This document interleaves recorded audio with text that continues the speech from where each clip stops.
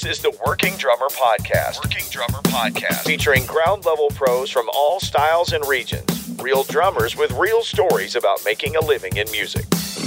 Hey everyone, this is Matthew Krause, and you are listening to the podcast Working Drummer. Today, my guest is drummer, composer, author, and so much more, Doane Perry. Doane's career spans over 28 years with the internationally acclaimed progressive rock band Jethro Tull, incorporating many world tours, countless records, videos, and DVDs, and a Grammy. As a performer, composer, and producer, he has appeared on more than 100 records to date, many of which have attained gold or multi-platinum status, and also on numerous number one records in multiple genres. And as an author, he has been a featured writer for musical magazines, anthologies, book publications, websites, liner notes, as well as Jethro Tull concert programs. A few of the artists that Doane has worked with in the past include people like Lou Reed, Bette Midler, Todd Rundgren, Pat Benatar, Peter Cetera, Dweezil Zappa, Stan Getz, Dionne Warwick, and many more. To find out more about this episode and the over 300 episodes that we've done on Working Drummer Podcast, you can go to workingdrummer.net. You can find us on Facebook, Instagram, as well as iTunes, where you can rate and review this podcast. This helps us grow. This helps us reach new listeners and put on a better podcast for you. So find us on iTunes, subscribe to the podcast. We're also on Stitcher and Spotify. If you're interested in supporting what Zach and I have been doing here for over 6 years, you can find us on patreon.com/workingdrummer. For as little as $1 per month, you have access to the educational material that we provide on our Patreon page, provided by former guests. If Patreon isn't your thing, we have a PayPal button on our website, workingdrummer.net. You can go there and donate. We appreciate all the support over the years that we've gotten from you, our listeners, and we are excited about what 2021 is bringing to the table, and we hope you are too. Hey everyone, I want to make a quick announcement about a drummer in our community, Keith Dudek. He's a drummer here in Nashville, but he's been in the hospital for a little over a month, fallen victim to COVID, and it's been a tough road with some very scary moments. Our friend Lee Kelly and former guest has been keeping us up to date.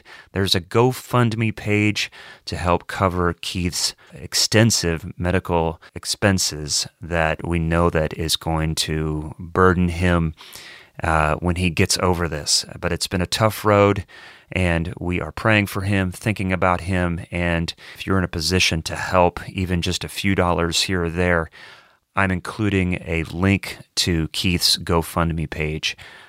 So I just want to make a quick announcement about that.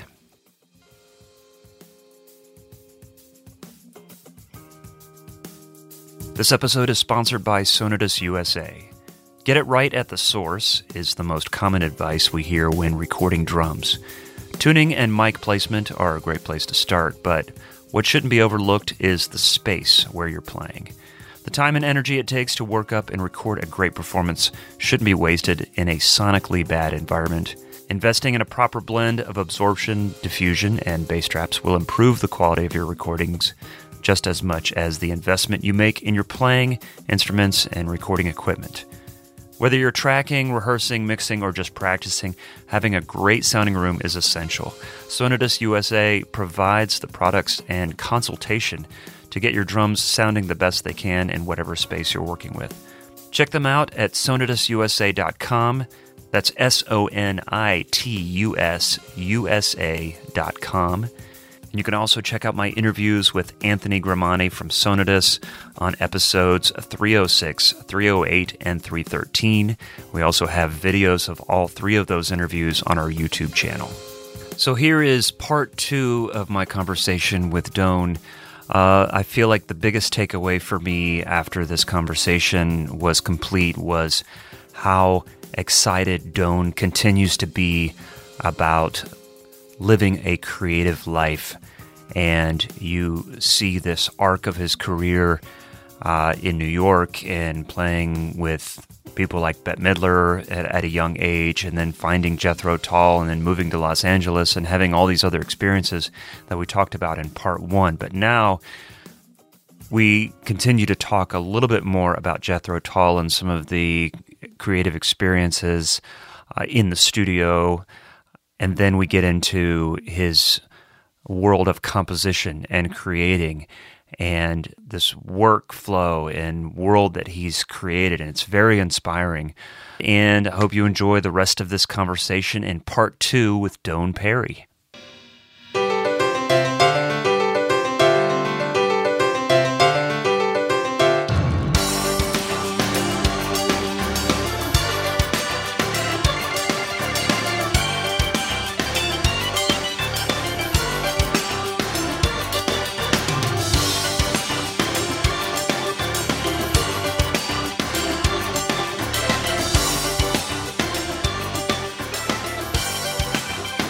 I worked on both coasts, for many years. I go back and forth. And then I was working, with an English band and with an Australian band. And I had a place down there. And all these different kind of things that were, sometimes it would be a certain thing that people would want from you.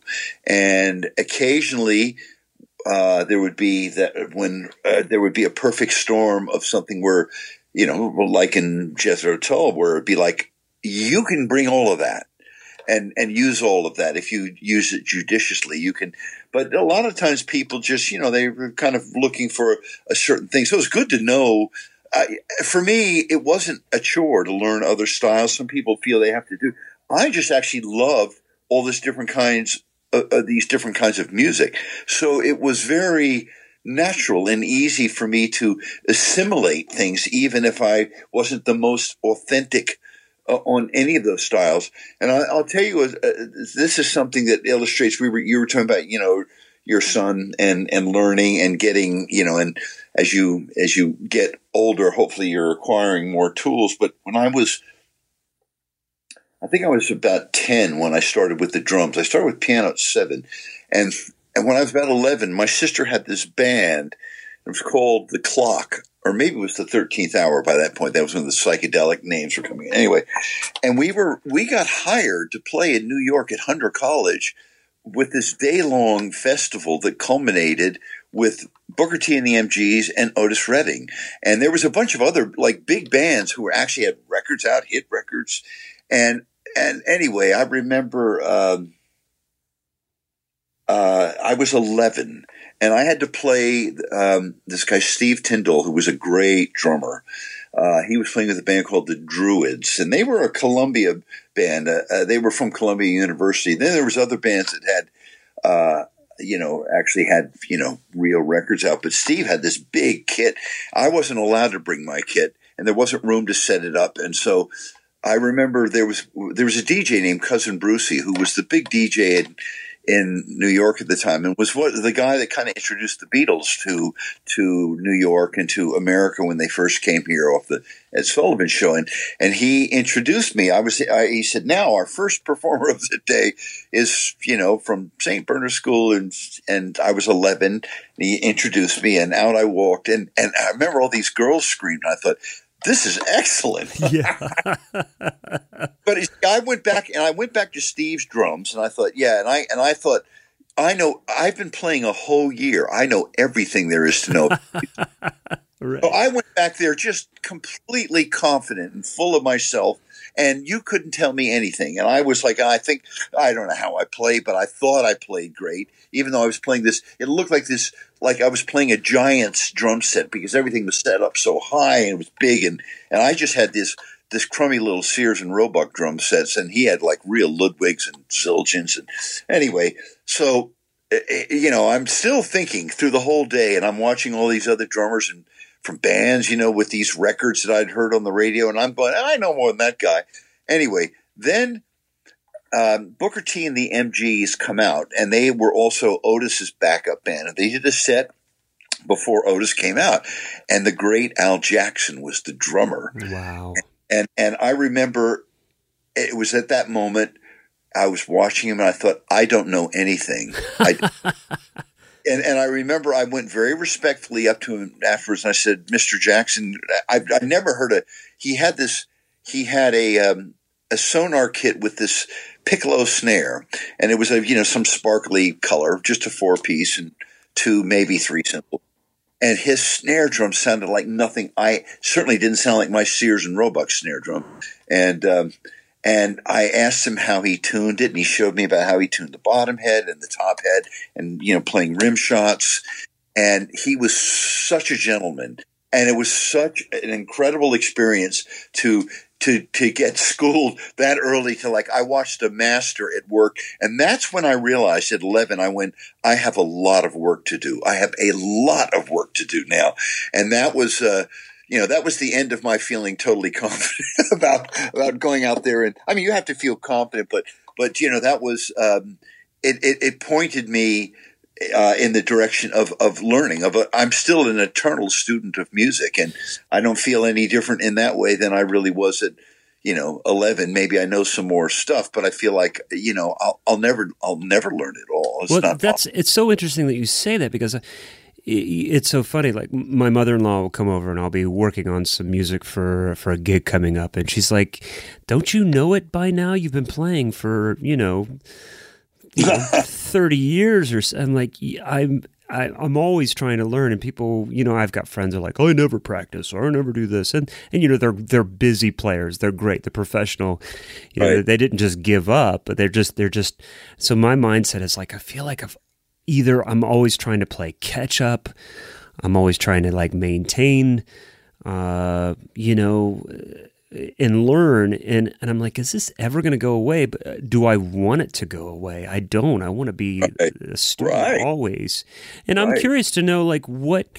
So it's kind of a two-part kind of question. It's like, what do you do if you have time to practice? Do you do anything besides, because you're probably always creating? Is that part of your practice or your growth? And what do you do to take care of yourself physically at this stage of your life to be able to play at the level you want to? Well, that's a great question. Those are great questions because they address several things that I've come to feel strongly about. To starting with, how do I practice? I tend to these days reverse engineer myself into something. And, I will hear something. If I hear, whether it's somebody did something and I'm thinking, oh, I like the way that feels. Now, I might not have any idea of how they actually did it, but I will try to figure out a way that I can play it or orchestrate it so it falls comfortably under my own hands. Or it's something that I'm in that, I think they call it the hypnagogic state right before you fall asleep, and you're not asleep, but you actually, sometimes it's like you hear. I will often hear music in those going into sleep or coming out of sleep. But I will try to remember those things. And I used to think, if it's good, I'll remember it the next day. But very often I'll go and I'll either. I have a notepad next to the bed. I'll either write it down or I'll sing it into my iPhone. And so I will then listen to that and I will use that. Okay, I need to invent a technique to play this, because not to say, there are so many young, incredible players that I could spend the rest of my life just studying, those players and technical things. But I'm driven much more by what I hear now in my head, what I think that I can utilize. And that's not just drumming. Sometimes that's, whether it's a chord progression or a melody that I want to find a chord progression for. Sometimes the drums are and percussion are the very last thing I think about it, because I know, I'll be able to work that out fairly easily. Right. But I tend to try to let the music guide me, and not one thing that I think is important is to make a delineation in your own head about what it is you want to practice to get to have a higher level of technical excellence versus what is something that is really going to be and it might be more of a technical exercise versus something that you really could use in a very musical setting. And I think there's always a danger that when you're young and you're learning stuff and you want to play everything you know in the first 24 bars, which is usually completely inappropriate. And that is, and learning how to get away from the idea that I've learned all this stuff, this technical stuff, I can do it, so I should do it. That's not really a very good reason to do it. The best reason to do it is because unless you're doing it in a drum solo or something, if you're working with other musicians, this has got to, you're the guy, you are the chief cook and bottle washer, and you have got to make everything feel great. And sometimes that's just with a whole note on the bass drum, and, gentle eighths on the hi-hat or and a simple 2 and 4. It can be, as complex as you like.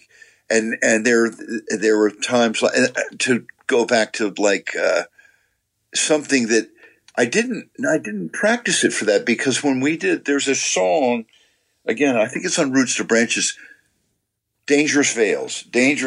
And Ian played it to me, and literally within 10 seconds, I had that whole kind of offbeat drum part. I didn't even think about that. It completely came out like that. And I would have never just played something like that to a song. It's just because of where the phrases went, it's a kind of a, it might be hard to hear, and some of the live versions you can hear some of the way I orchestrated it around the kit a little better, but it was one of those things where I thought, if I had tried to take that, because a lot of people asked me about that beat, and I said that came to me literally in 10 seconds when he played it to me. I thought, this is what needs to go there.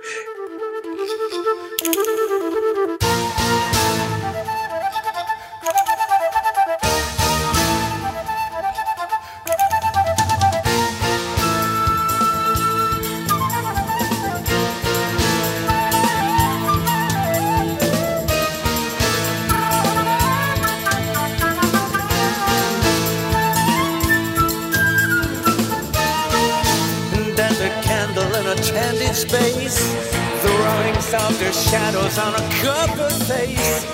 Sister silent to the likes of me. Pay my respect to her propriety.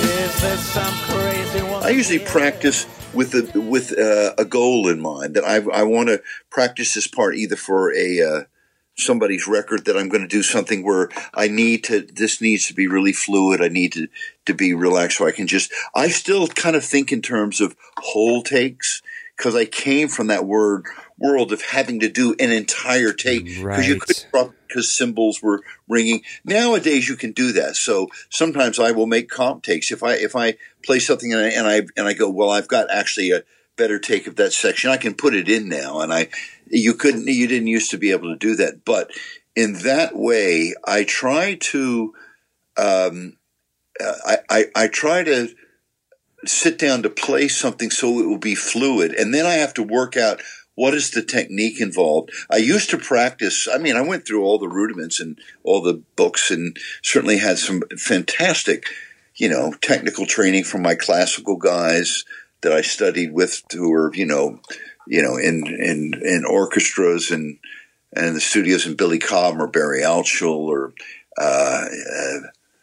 Norm Grossman. There's a lot of different people that I learned different things from. But that was a period I don't really feel like I need to go back. I did that already, and I feel like that it's not important any longer for me. And, I never thought about, what is the world's best drummer? I thought, well, I'm not going to be the world's best drummer, whatever definition that is. Mm-hmm. I could just be the best that I could be playing the music that I played, which I think probably was the reason I worked all the time, was because songwriters liked working with me, and I was very song oriented, and I could be in the background if I needed to be, and I could really step forward when I needed to be.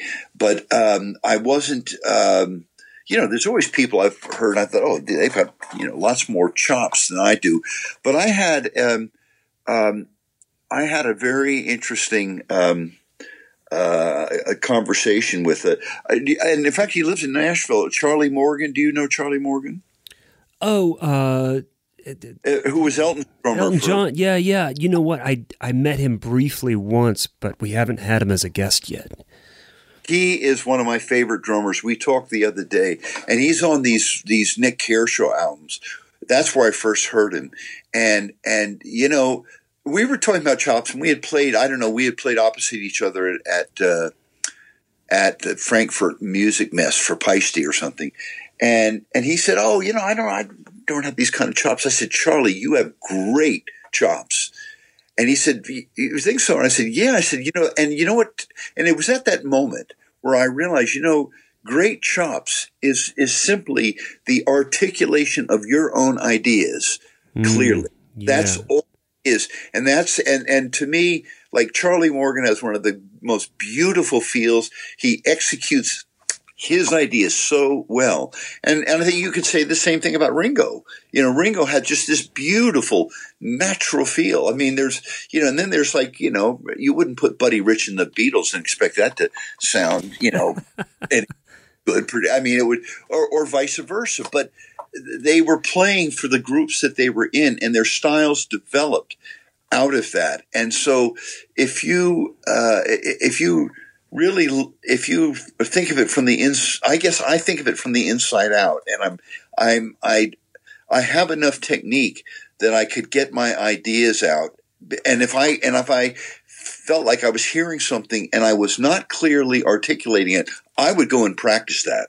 And I would practice it until it was completely second nature. And so my technique was really kind of built upon, what am I hearing in my head? How do I want to orchestrate that?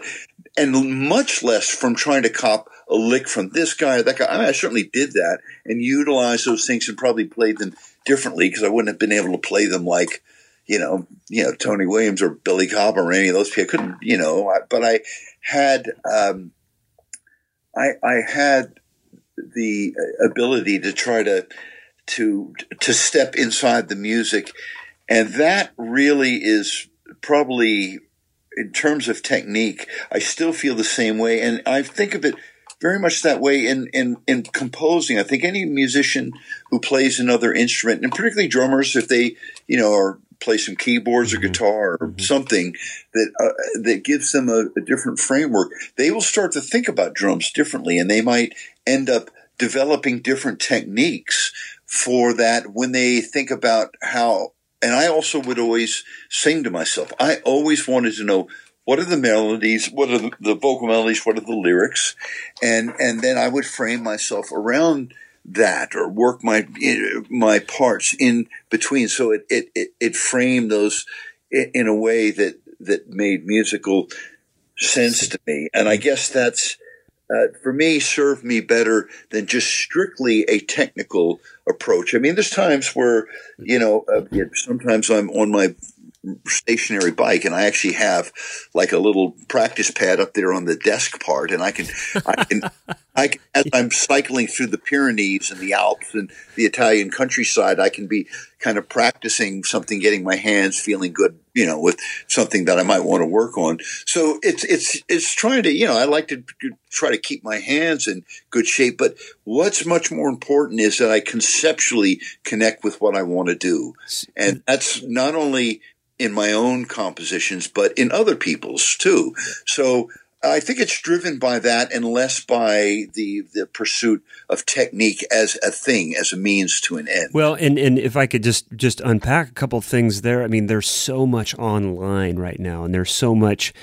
A couple of us are all on the same page where we see these drum acrobatics, and it's some of it is amazing, and it's fun, and it's entertaining, but it's not always helpful. It's not always useful for someone that is interested in working in the industry as a drummer, a session player, a sideman, a band member, working with other musicians. There are other avenues to carve out a niche for yourself as a drummer, you know, by themselves, or, you know, doing things online. Like, the industry has changed. So I don't want to take anything away from that. But just the fact that just the the very thing that you said, just chops, being this, having the ability to articulate your own ideas and execute your own ideas really well is that's so great. I love it because there's so much information that we're bombarded with, more so nowadays than there was even 10, 15, 20 years ago, that now it's overwhelming, and I can see how it could be daunting for a young player to think, I can't play like this person, I can't play like that person. It's like, what's the best you can be? That's exactly, and that's it in a nutshell. Is that you your technique, is the defining of your ideas clearly, and not being like a bad version of some incredible chops player, and you're sort of getting there halfway. That doesn't really, nobody's going to be hiring you for that sort of thing. And you look at a guy like Steve Gadd. Why did that guy work all the time? He had amazing chops, without question. But he always knew just how much to play or how little. And there was I just love this story about one time Paul Simon brought him in a piece of music and was using Steve on just about everything. And he said, what do you hear on this? And Steve listened very thoughtfully, and he goes, I don't hear any drums at all. And I thought very mature way to approach it, because I'm sure he could have come up with some great, very cool thing that everybody would have gone, well, that's perfect. But, and Paul Simon said, yeah, you're right. And so he did it sort of as an acoustic thing. And I thought, well, that's a mature musician. That's in a way using your chop in the right way. It's just, that was like the extreme of minimalism. Yeah, no, good use of space there, Steve. That's right. Well, and I was listening to jtoll.com today, and there's some spots when it occurred to me how when you were playing eighth notes on the hi-hat, 2 and 4 on the snare drum, and maybe a simple kick pattern, you did not let that go. There was still an attention to detail that it still needed to be the best quality performance for this section of the song that was as simple as that groove that we all know and use on a daily basis. You did not look down. It was not a lesser part of the song that didn't require as much attention and detail. And I'm discovering that in my playing right now when I'm recording more than I ever have in my life. And because of the home studio, taking the time to listen to my parts a lot more attentively than I was when I was in the studio, when time is moving fast and they're like, yeah, we got it, we're moving on. And I'm like, I never get a chance to really hear my parts, but now I'm really dissecting just the space in between the eighth notes and the dynamics between the right hand and the left hand, and how all that is so important. And I'm like, okay, put the triplet fill on hold and play this eighth note groove. And I heard that today on a couple tracks on that record. Well, thank you. I mean, I think that if I can play something that really transcends drum or drumistic stuff, I enjoy that at points, but I never thought of myself as one of those players. I mean, I know I have an ability to hopefully play my own parts clearly, but I can play simply and be very, very happy in that place if that's just the thing that it really needs, especially if it's, a high contrast part where you're playing something quite active and busy, and then you come and you play this hypnotic, rooted thing. And I know, I mean, it goes back to my love of Ringo and just, the incredible simplicity he would approach certain things with, but it could never have been played any other way. And then he would play these beautiful, unusual phrases in the fills and his note placement. And that was, I mean, if you look at a Steve Gadd transcription. There are hundreds of people that could read that, but it's the way Gadd played it. It's where he placed those notes that really is what made the music come alive. And that's all we can do as drummers. And there's no shortage of great examples recorded and, live players who can do that. And that's what people respond to. And that's the thing that transcends the technical part of music that I think you always got to get to. If you're not connected to that, you're not going to work a lot, and you're not going to be connected to much. And maybe I told you this in a different discussion, but it kind of bears repeating. When I taught at PIT many years ago, I would lead these live playing workshops, and there was and there were some incredible players, really, really developed on all instruments. Unfortunately, some of the drummers were real serial offenders of like overplaying. It's like, I just learned this new whoever lick, and I am going to play it for you, and I'm going to play it, several times in the first 12 bars, just in case you miss it. So we would play these, and sometimes, I would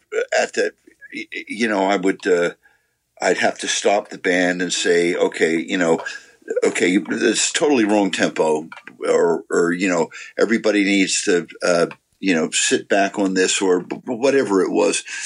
There was a girl in this class. She was from Wales, and every time she sat down and played the drums, she didn't have like a lot of chops, but she had great technique by virtue of the fact that she sat down and she played her ideas so well, so clearly, it sounded like a record. And it used to actually, frankly, piss some of the guys off, because they were there and, with like lots of testosterone and double bass stuff. And it's like a Madonna song or a Michael Jackson song that really did not need or want any of that. And I would sometimes say, if Madonna was just auditioning a drummer, or Michael Jackson, this girl, she would have gotten the gig. And they were like, what? But I can do all this other stuff. And I said, That is not going to get – people are, songwriters, they don't care about that. They save it. It's the thing we've all heard at some point, save it for your solo record, save it for your drum solo. And I'm thinking she was another one that I thought, that's what good technique is. She and I always felt that she was going to do well, and that was she just had the right sense of note placement and giving the right tension to the music, and that's something. I don't know. That's some people just sort of are born with that kind of. I'm not saying you can't learn it. You can. You definitely can learn everything, but there's some people that have more of that natural ability to sit down and play a bass guitar or sing or play the drums or whatever than other people, where it might be, you're working very hard to get to that point where it has that kind of relaxed flow. Everybody has a different method, but I think sometimes we're so close to the drums. We're so close to listening and reading about our favorite drummers, or listening to our favorite drummers, that we get too far away from the music. We get too far away from other things that keep our interests alive and our creativity, that creative bone active, and then it just doesn't become interesting.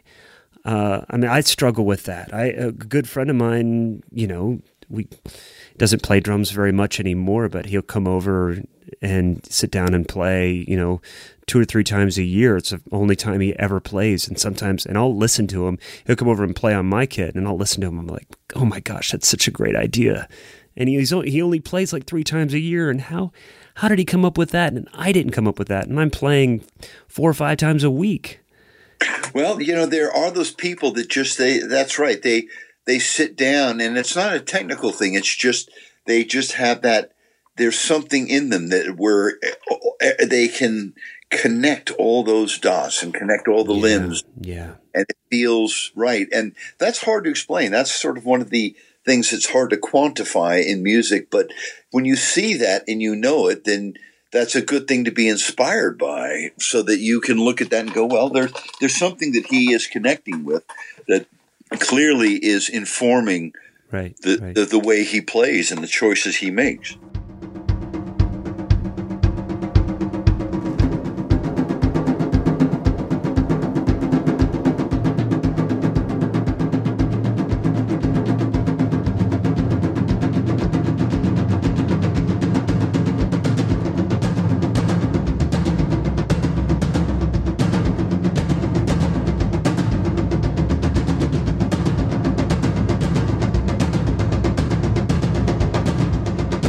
One of the things that I was very, very lucky about was I got to work with just some amazing songwriters in my life, and a lot of them, a lot of different kinds, from pop and rock to jazz and crossover and just all kinds of stuff. And I learned I was a sponge. I just whether. Sometimes I wouldn't say anything. I would just listen. I'd be on a date. I'm going, just do your gig here, play the music correctly. But I'm listening, and I also was leaning over the engineers. She'll say, "How did you do that?" Or what mics? I used to keep a book of like every session that I did and the microphones that I would find that would come up time and again, and I'd ask engineers about the signal path and how they were getting certain things. So I just felt like I was just a sponge, and particularly with songwriting, because I saw, when songwriters would come in and they'd give us a song, and sometimes it would just be, again, a very skeletal thing with just, chords, a melody, a basic lyric. But I could see the way some of the architecture of the music, and that was what I tried to absorb. And I guess after doing that for so many years and getting to work with so many phenomenal songwriters, I began to assimilate all kinds of things, not really all that conscious. Occasionally there'd be things where I go, oh, I know where I got that idea from, but it would maybe just come out in the way I was hearing things. I really try to let that always be the governor as how I'm hearing it. But then occasionally you're writing, and the more I feel that composing has made me a much better drummer. Now, I've always played keyboards, but I play some tuned percussion on stage with the band and with other people, and occasionally second keyboard or something. But that wasn't really like my job description most of the time, live and in the studio, was as a drummer and a percussion. Sometimes orchestrally, I would do orchestral dates, and I learned how to do that and play timpanis and mallets and all that stuff. But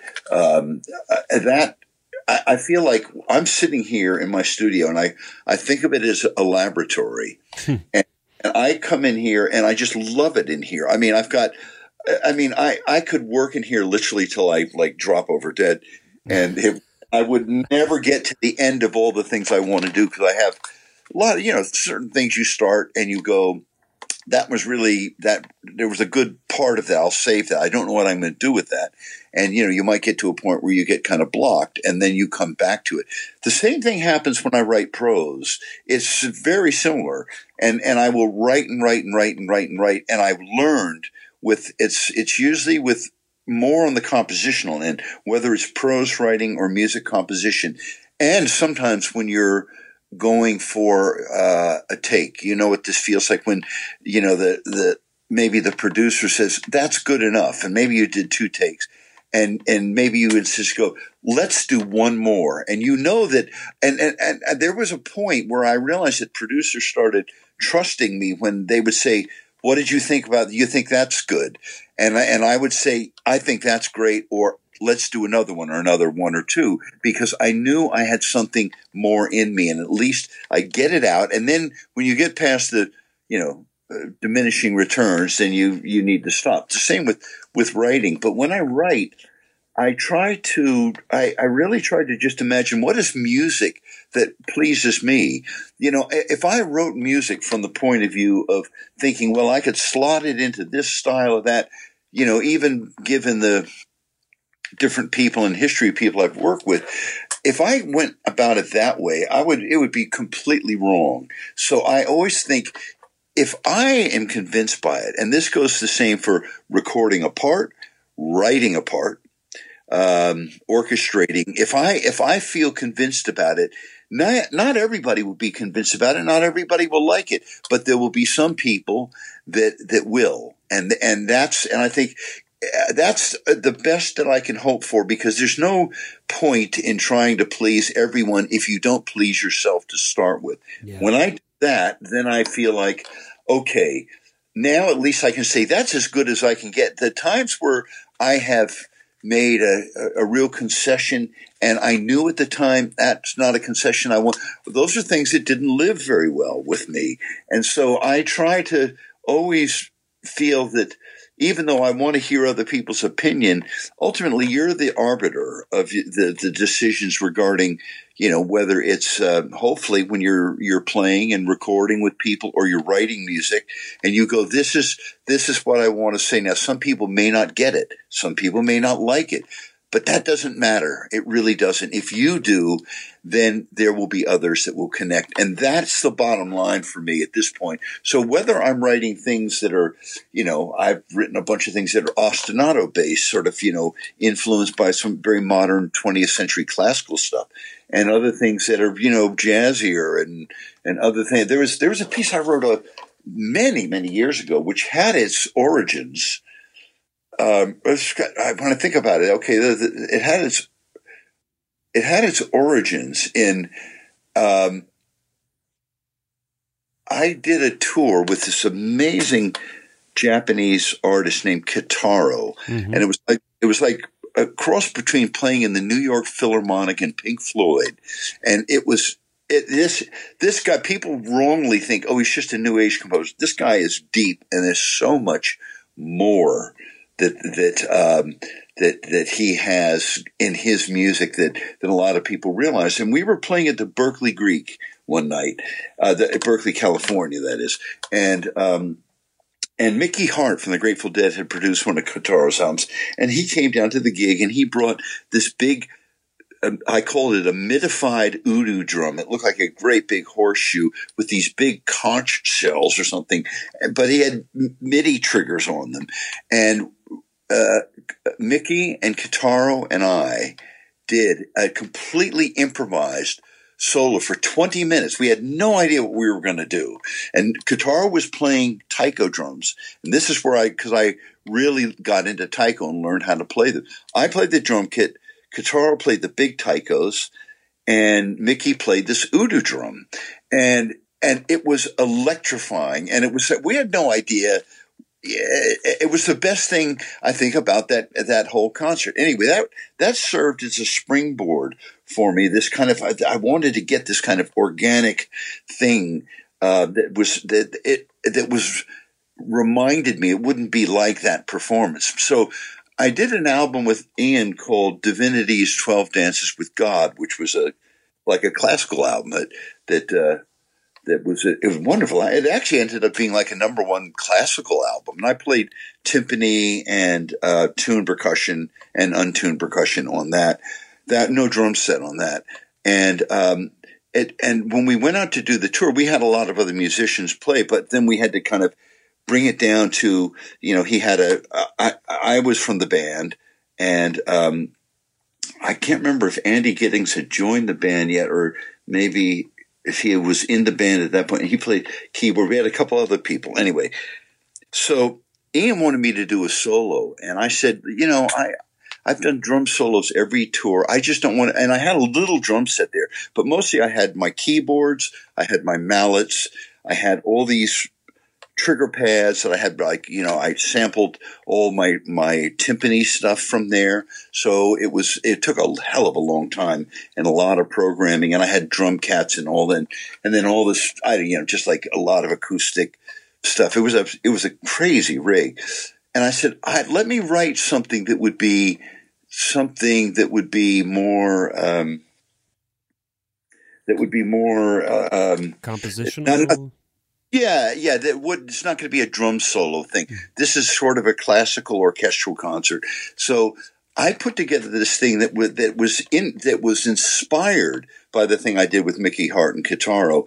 And what I did was, and this was in the early days of MIDI was around, but polyphony was not good, and nobody was taking computers on the road. This is like 1991 or 92 or something like that, and so nowadays, I mean, it'd be very easy to achieve what was just a nightmare of programming to get everything so it didn't lock up and the polyphony didn't run out. But what I did was I came up with this kind of I always loved Balinese music, and I wanted something to sound like a gamelan mixed with a marimba, and so I had all these pedals on the floor that I'd play with my feet, and I was playing. A lot of people actually thought I was playing to a tape, but I did it all live and in real time when the equipment was working properly, and Cat had rewrite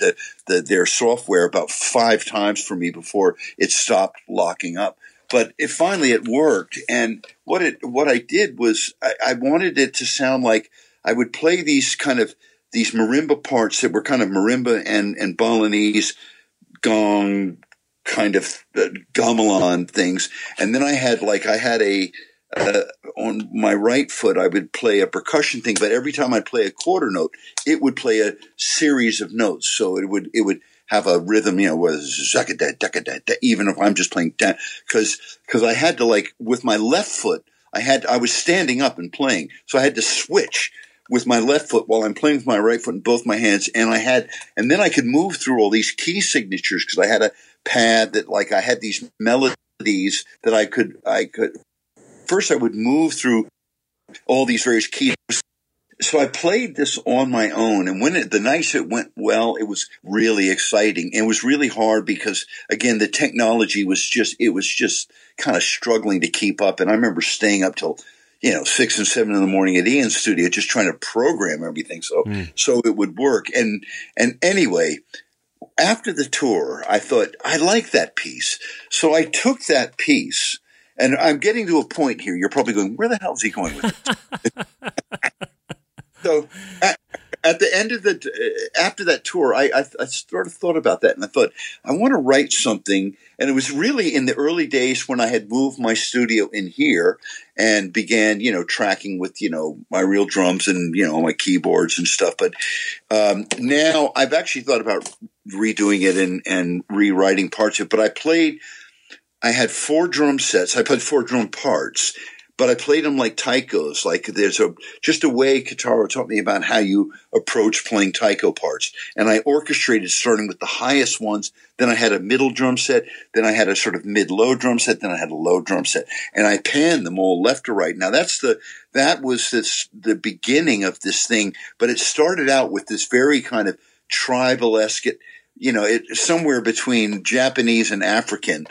Now, mind you, I'm not really thinking about the influences, and then it goes into, there's a tabla part that it segues into.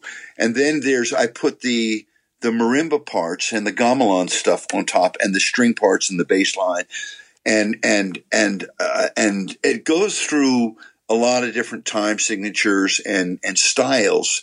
And I realized later that I didn't think of, and I'm glad I didn't think about this. It was just kind of what seemed right at the time. I like this kind of music. I'm going to do something here. And I did it actually originally it was when the Hurricane Katrina happened and they wanted a track for that. That was, I did it it was for the Congo Square project, I think, and they wanted a track. And so I played all the instruments. I did it here and engineered it, and it was a lot of work to try to get that stuff sounding the way I wanted. Now it would be a lot easier.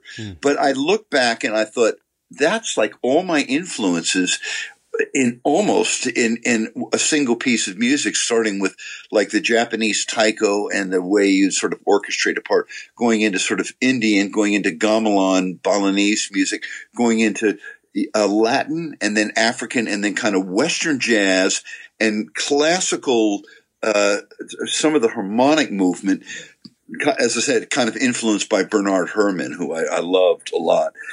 And it went through all these kind of movements and whatever it was, 5 minutes.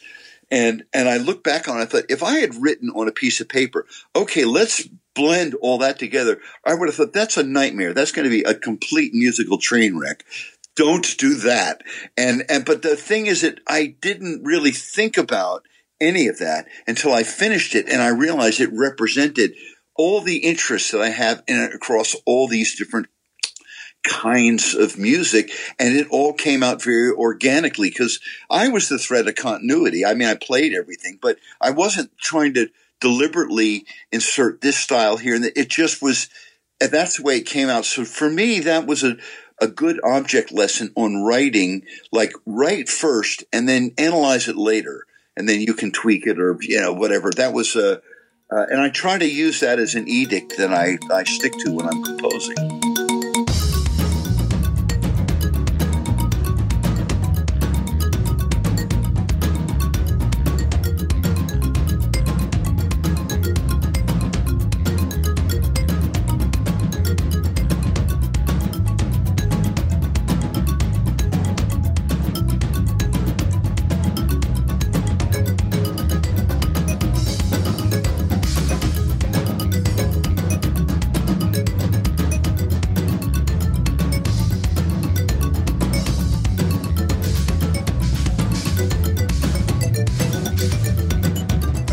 Starting with a certain instrument when you're composing now? Are you thinking top down? Are you thinking melody, or are you thinking?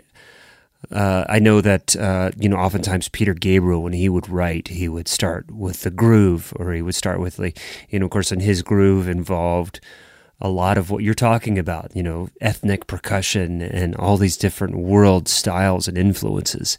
And, and as drummers, a lot of us are drawn towards what he does. And then, of course, puts his beautiful melodies and arrangements on top of it with these insane musicians. It's just the perfect storm, for sure. But I'm just curious to know, and is there anything currently you've been working on? Mm-hmm. Yes. Well, to answer your question, sometimes the drums or percussion or even the rhythmic bed sometimes they're the last thing. Occasionally, I'll hit on a groove and I'll go, I can build something. Mm-hmm. And Marco Miniman gave me a great tip. He's an old friend of mine, and he told me about a very cool thing that he did. And I thought, this is an interesting thing to try. He said he would record like a drum solo kind of thing. And then he would write something on top of that to go with that, and I thought, wow, that's interesting, because most people would start with sort of the melody or progression or something, and then the drums would slide in under that. And I thought that was I thought that's an interesting way to go outside of your comfort zone, because you're not just playing the same rhythmic figures and motifs. You're playing you're playing along with maybe something that you're quite comfortable with playing as a soloist, but you would never conceive of as a keyboard player. Right. And so I love that. That was a great little tip that I thought I've done that sometimes where I thought just to get myself out of a comfort zone. But a lot of times it comes from, I will sit at the keyboards, and it's not necessarily the instrument sensitive in the sense of it being, just a piano or a string part or so. Sometimes it's a very unusual sounding sound that I find, and the sound itself triggers a whole series of pieces that could go with that, but it wouldn't be something that you would play necessarily as a keyboard player. Other times I've got this 3-octave marimba up here, and it's MIDI, and it comes into, and I can play all kinds of things. The marimba or this 3-octave thing really is the bridge instrument to me between keyboards and drums. Now, keyboards is thought of as in the percussion family, but I can use all my drumistic technique on my marimba, but I'm playing the things that are, that are easier to play, whether they're lines, because I'm using mallets, sometimes 2 or sometimes 4 mallets. But I can play it faster sometimes than I could if I was trying to play those just on the keyboard. And then the keyboard serves a different function. And so depending on the sound that I have, that very often is the determining factor in terms of if I come across something. Then I wrote something recently that didn't have any drums or percussion at all, but it was something that it makes me think more of. I love composers like Ralph Vaughan Williams and people like that, and Ravel and Debussy, who had a way of just evoking scenery, literally to me, scenery, and this kind of came out of that, and it was just double bass, cello, violin, and then more full string comes in, and then it has clarinet playing some of the lines, and French horn and a couple other instruments, but no percussion, and it doesn't really sound. There is a pulse on it, but I don't really allude to the pulse because I've sort of started with a polyrhythmic thing, and so you're not really sure, necessarily. It doesn't really matter where the real pulse is, but it comes. I guess what I'm saying is there's no one way. I come about these things. Sometimes I completely stumble upon them with the sound, and then I'll go down that rabbit hole of that sound might take me somewhere, and then I could combine it with this. And that's the problem with having your own studios, because then I have to learn to walk away. But what I did want to say about like when you're doing takes and you're writing is that it's really important. I learned the hard way when I first really started writing. I thought, oh, that's a good idea. I can come back to that. And I might have the genesis of the idea there, but I didn't. I would come back a few hours later or the next day, and I could kind of get back to where I was, but I wasn't in the same place. And so I just was not able to capture. And I knew I was like, oh, I gotta go work or something. So I'd have to leave that. And then I'd think, oh, that's a good idea. And sometimes you come back and you have a better idea. But there's times where I thought, I always try to follow it to its absolute logical conclusion, even if I'm really tired. And that would come the same with like doing takes on drums or writing music and trying to find where it's going to take you right then, or orchestration or prose writing. It's all the same in terms of when I'm in that groove, I try to stay there, and I just put a do not disturb sign on my door and don't bother me. And I try to follow that to its natural conclusion. Sometimes you need to take a break, and there's times now where I go, don't take a break now. I don't care, I feel like I should have dinner. I'm going to finish this and get this to a point where I feel like I really can get back to exactly where I was. So that was an object lesson to me in maintaining a thread of continuity throughout what I was doing. And I think you can kind of apply that to sort of almost anything you do. Have there been opportunities through people knowing that you compose or exposing this to listeners or other people in the industry that have opened up opportunities for you to compose, for people to hire you or for whatever? Yeah, yes, I have. There's one big piece I've been working on with I have a writing partner, Vince DiCola. We have done a lot of sort of progressive rock stuff together. He's a great keyboard player and composer. And we've done over almost close to 40 years. We have worked on a lot of records together. We've written a lot together. We've finished this big piece, and it's 57 minutes long. And it's probably my best playing and my best writing on record. We've got the bones of that all done, and that is. There's going to be I don't want to say too much about it because it's really a huge undertaking. There's going to be a whole immersive part of this, that more of an interactive part, but then there's a lot of great guest artists that are going to put their pieces on there. And that I really enjoy working in that long form. And it won't be for everybody. Some people are going to go 57 minutes. I don't have 57 minutes. If you give me a 30-second cat video on YouTube, I'll watch that. But right. I care. I really don't care. And I'm lucky enough that I can kind of do what I want to do these days. And I have another piece behind that I've been asked a couple of times to do some some movie score work, but I'm not going to take any of that on until I finish some of these, because the thing about movie score work, and these are independent films, I mean, I'm not, John, I'm no threat to John Williams. Well, nobody's a threat to John Williams, but it would be something that I probably could bring something to, but you have to be really prepared to kind of chop up a lot of stuff and just let go of this and that. I got so many great projects right now. I'm in the middle, and several others. I feel like I feel incredibly blessed with the surfeit of projects and things. They won't be for everybody. Some people really dig them. I think this big piece that I've been working on, this is called Figurehead. I hope that where are we now? We're in April. I would like to think that we'll have everybody's parts on by the end of the year, and a working model of the more immersive part, after that. But it's going to take as long and it's taken quite a while to do this, because Vince and I, it started out as a really modest, short little piece of music, and then it would be just like we'd add on another piece and another piece. And then suddenly it went from like a modest, I don't know what it was, 5 minutes. It's now 57 minutes. And it wasn't designed to be that way. But it's a story.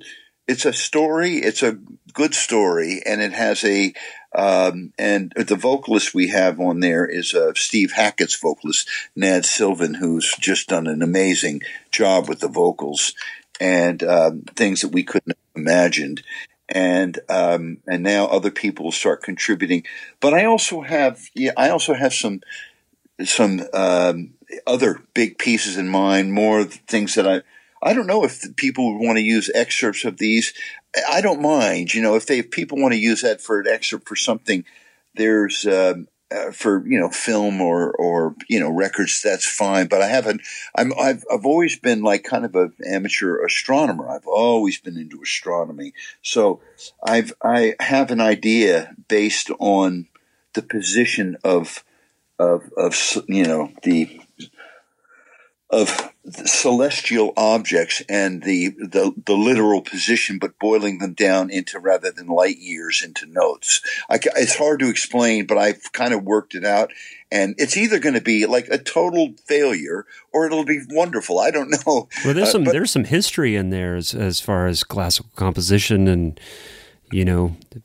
people thinking of the planets and just how music relates to all that stuff, and mathematics. And absolutely. And all of that stuff. I've just always been plugged into some of these more offbeat parts of things that interest me as a person, but I've been able to bring them into music, and whether people realize that's where it comes from is not so important. I mean, to me, I'm trying to see if I can do it, because I think I can. I have the concept of how to do it. It's going to be hard. That's going to be hard because there's a lot of technical things involved, but then I have to apply musical law to it to also make it work. Otherwise it's just going to sound like a random piece of Stockhausen on a very, very bad day, and I don't want it to sound like that. Well, is this 57-minute piece of music going to be available? Absolutely. This is a real a passion project for Vince and I, and the people that have heard it are been incredibly supportive, and we have a great cast of people who are going to put on their guest appearances. And as I said, we had Steve Hackett's vocalist, Nad Sylvan. He's done all the vocals so far, and then Vince and I have our parts on there, and then we've got all these other parts. But I'm also working on the immersive part.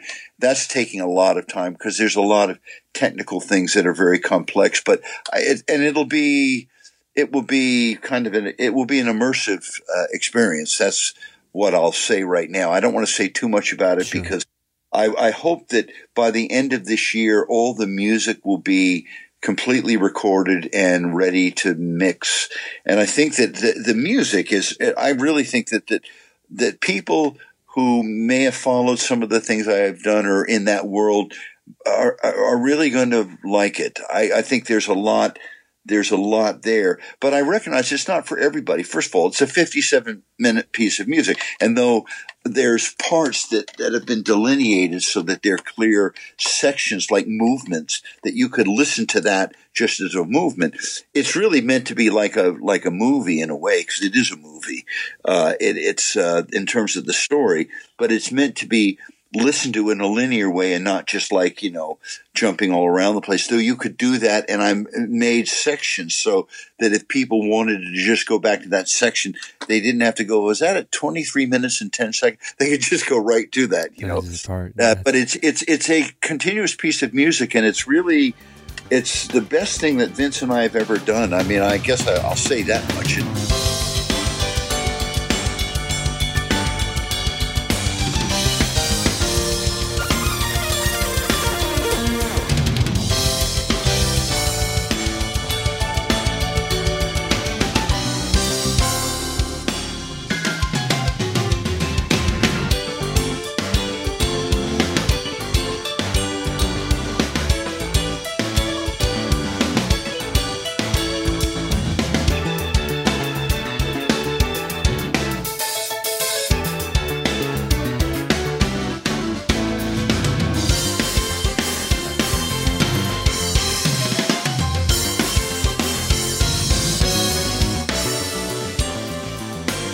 I actually finished a track recently for Terry Brown, the Rush producer. Yeah. And this is a piece that there's an artist named Chris Herron from a band called Tiles, and he got in touch with me and wanted me to play on this, and they sent me the files, and I just finished a whole bunch of. I did everything from drums and percussion. I played tablas. I played taiko drums. I played all this stuff on there, and they and I was delighted because they just loved it. They just let me go, and I did just kind of what I wanted to do with it, and that's going to be coming out in a couple of months. That one is that particular track's called Darkest Hour, and that's. Maybe Chris would be okay. Terry just sent me a mix yesterday, and they might be okay with me saying, here, you want to play 90 seconds of it or something? I don't know. Yeah. And I got Martin Barr to do some guitar on there too, so that's great. But anyway, and then I did another class. I've done 2 other classical albums in the last year or two, and. A couple of albums with Nad Sylvan, Steve Hackett's vocals. I worked on his previous 2 solo albums, and different people. If I like the music and they send it to me, I'll do it. But that's the criteria. It has nothing to do with money, nothing to do with that. It's just if I like what I'm given and I feel that I can add something, I will do my best to bring something to it. And it almost goes back to what you were talking about. Like if it's something that really excites you, then it doesn't matter what other people think. It's like you're going to find your people, you're going to find your listeners. Exactly. But if you're putting out the thing that is exciting for you, and it's like if it's your own performance, your own composition, and it's like, hey, I would listen to this, then you're on to something. And that's precisely the way I feel, because I've listened to it so many times, and I go, I'd listen to this. I mean, I'm glad to have, been a co-creator of this, but I feel like that's got to be, you have to answer yourself. And if you do that and you can answer honestly, there's other people who are going to go, I love it too. So that kind of ties back to that very important sort of edict that I've tried to stay connected to through my life and career, that you're never going to please everybody, and that's a hopeless goal if that's what you're trying to do, whether it's as a player or as a writer of prose or of music. Some people just have that ability to connect like the Beatles did. It's just they did what they did, and people loved it. and maybe, there may have been some forethought about, putting things together. But, I think they were just lucky enough to follow their muse. And if you're lucky enough to do that, then you have a chance to actually leave something that you feel good to have your name on. Yeah, yeah. Well, and you have to always remind yourself of why we exposed ourselves to this crazy business and why we did it in the first place. Is something motivated us to take this non-traditional route, and it's something that to always keep in touch with that. You have to want to do this more than anything. I mean, I had like a plan B and C, but they were so distant that it might as well not have been there. But I think about there's a few things I think I would have been very happy doing that I could have probably done reasonably well. But music kind of chose me, and I think there was no option to fail. Now, I don't mean success does not should never equate in an artist's mind to, money, notoriety, and any of that. That's not what I'm talking about. I think that I remember feeling, at the age of 17 or 18, as I was turning 18, if I could just support myself playing music and just have my little, tiny little apartment, on the west side, and I can play every night, that's success. That's what the other things kind of fell in behind that. And I think that if I had chased maybe what ultimately kind of happened to me as a goal, I think it would have eluded me. I don't think it would have happened. I think it's because I wanted to do this. And again, this may have been something you and I talked about before, but not on this podcast. But I remember there was a turning point in high school, and we had to do in the 70s these SAT things. They do SAT and IQ tests and all this stuff. So anyway, I did them, and I did fairly well on them. And the head of the upper school had my parents come in, and he said, Doan is a very smart guy. He could go ahead and be a doctor, a lawyer, a scientist, or something. Why is he wasting his time with this music thing? And they came back. My father told me this, and I was furious. And I stormed into the head of the upper school's office the next morning. And I said, do you think it's easier to do? I pay for my own music lessons. I stay up till 3 or 4 in the morning. I'm practicing on my pad and trying to read and learn all the rudiments and all this stuff. And I said, I'll bet you there's probably not too many people in my class who are going to go on to do whatever they're going to do that are doing that, and I would sleep 3 hours. I'd get up, I'd go to school. And he said, well, the chances of that may be so, you may have a passion for it, but the chances that you're going to be successful in that world are so remote. And I remember saying, well, somebody has to be successful. And I remember that was sort of finished the conversation, and I just left. And I thought, I was determined. I felt I have something. I believed in myself. And even if he didn't and the school didn't, I got no encouragement from school and not a lot from, my father was encouraging, to the extent that he could be. My mother just thought, why is he doing this? This could be in a much more stable occupation. Well, to me, there wasn't another option. There was, but it was so distant. As I said, it's not worth talking about.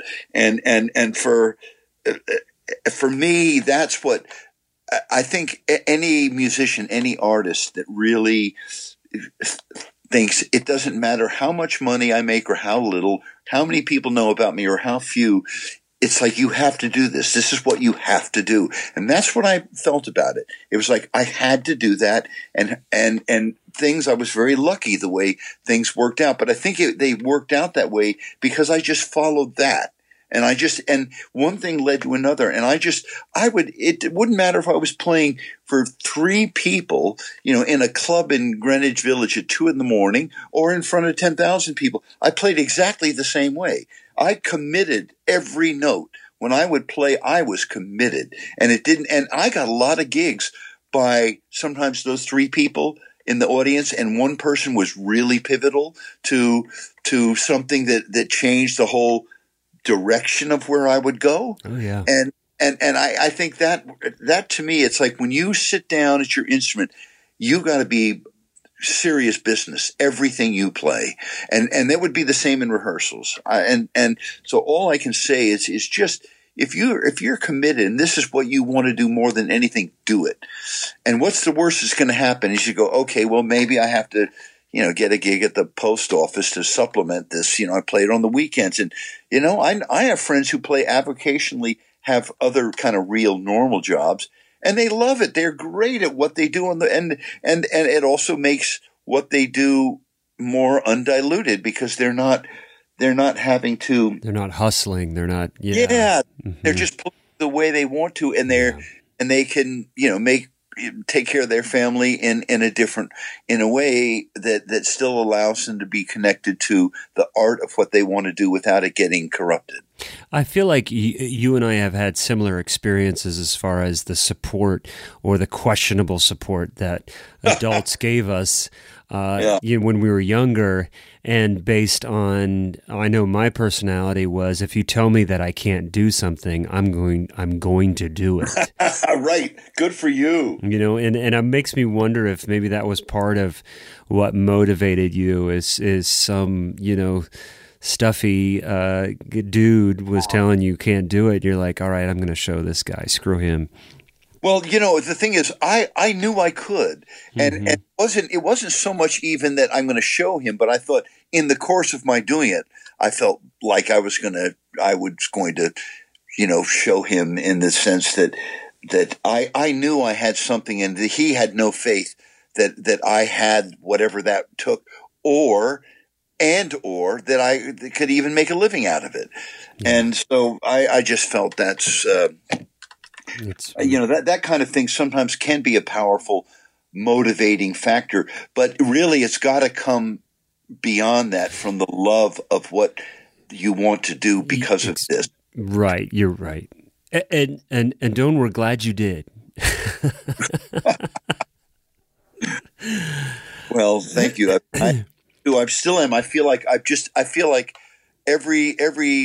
almost every day I come in here and I feel like I'm finally getting the hang of this music thing. But I know how you feel that way. Yeah, I know. I'm slowly building my studio space up that, and I'm trying to find the right lighting, because it's like I want to spend hours and hours in here, and immerse myself in whether it's doing percussion overdubs or a drum track, but to also be able to sit down with an idea compositionally and create. So it's been an inspiration, man, to talk to you and to hear about just the excitement in your voice to this very day. And even this past week, going and digging deeper into your history and what you've been doing, and it's like to think that it just you seem like you still have that same excitement to create and to be involved in music, and it's very inspirational, man. In some ways, I feel that it more than ever. I feel that I'm just there's some people I know who are feeling like they just kind of want to wind things up.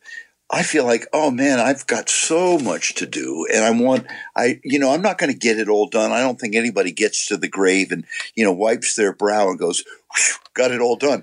No, I think it's very few people, particularly artists, who ever kind of feel that way, but I feel like I am more excited and motivated by, and also the fact that I have this time now, partly pandemic related, partly just, being off the road and really saying, this is what I'm going to do. This is the next chapter of my life, and I'm really enjoying it. That's and I amazing. Just feel like I'm so delighted. I feel very fortunate, very blessed to have things have kind of turned out the way they have. But I think everybody can author that in their own life. Everybody authors their own happiness or unhappiness, and it has nothing to do with, money, word success, fame. It has nothing to do with that. We make those choices every day. So, I know some people who, they have other jobs, and, when they go and play, they're very joyful, they're very happy. And, that's kind of, if music isn't that, if music is not bringing you joy and the people listening to it, some joy, then it's maybe better to think about something else. Oh, I know. If I lost that if any, I totally get it. It has brought me so much joy. It has, and hopefully that has transcended into being, a better father, a better husband, a better friend by doing something I love and just making that part of my life. So, yes, because you weren't, and you were doing something you really didn't like, that would be reflected in your family life and everybody you dealt with. But if you're finding joy in what you are doing, your family will be the lucky recipients of that, and everybody that will. And that's it's everybody has. This has not been a joyful time for humanity, but I hope that there will be some really good things and some wonderful art that is going to come out of it, and I suspect there will be. Yeah. Well, this time speaking to you, man, a big thanks to drummer Jack White for connecting us. He's a guy. He's a dear friend. I feel like I'm the benefactor of so many of these. I host half of them, I produce them, I put them out, but I'm like, gosh, because I'm a consummate student, man. I just grow so much from it. I appreciate it. Me too. Oh, me too. Yeah. That's a good. Stay there. Okay. Well, man, I'm going to let you go. Okay, I really enjoyed talking to you, and I know that was long, and I hope the editing isn't too rough. But anyway, I've really enjoyed our conversation. I just want to say, have a great night, and thanks so much for your time. Oh, you're very welcome. It's late for you. Yeah, it's after midnight. So get some rest, enjoy your family and your life, and I'll be in touch with you very soon. Sounds great, Doan. All right, man. Great. All the best to you, Matthew. Thank you. Good night. Bye-bye. So there you have it, part 2 and the final installment of my interview with Doan Perry. Again, I just so enjoyed our conversation, and I hope to have an opportunity to keep in touch with Doan and speak to him some more. He was so generous with his time and so generous with contributing just lots of information and his music and what's going on with him now. So I hope you all stuck with us and enjoyed both part 1 and part 2 of my conversation with Doan Perry. Stay tuned next week for Zach's interview with Ross Peterson, a New York drummer with a New York City resume. We had him booked for this week, but there was a scheduling conflict because, as you know, many of our guests are busy working musicians, and this was a situation that worked out just great. We had Doan's part 2 in the hopper, ready to go, so we were able to cover this week with this great interview with Doan, but stay tuned next week for Zach's interview with Ross Peterson. And just one more reminder about our friend Keith Dudek, part of the drumming community, and he's been in the hospital for over a month. In our show notes on the website, you will see a link to a GoFundMe page. We're wishing him all the best, but it's been a tough road, and his medical expenses are going to be huge. So if you are at all interested in helping this fine musician and fine person out, Keith Dudek, GoFundMe page, you can find the link in the show notes. But for now, everyone, continue to stay safe, and thanks so much for listening, and hope to see you around. Bye-bye.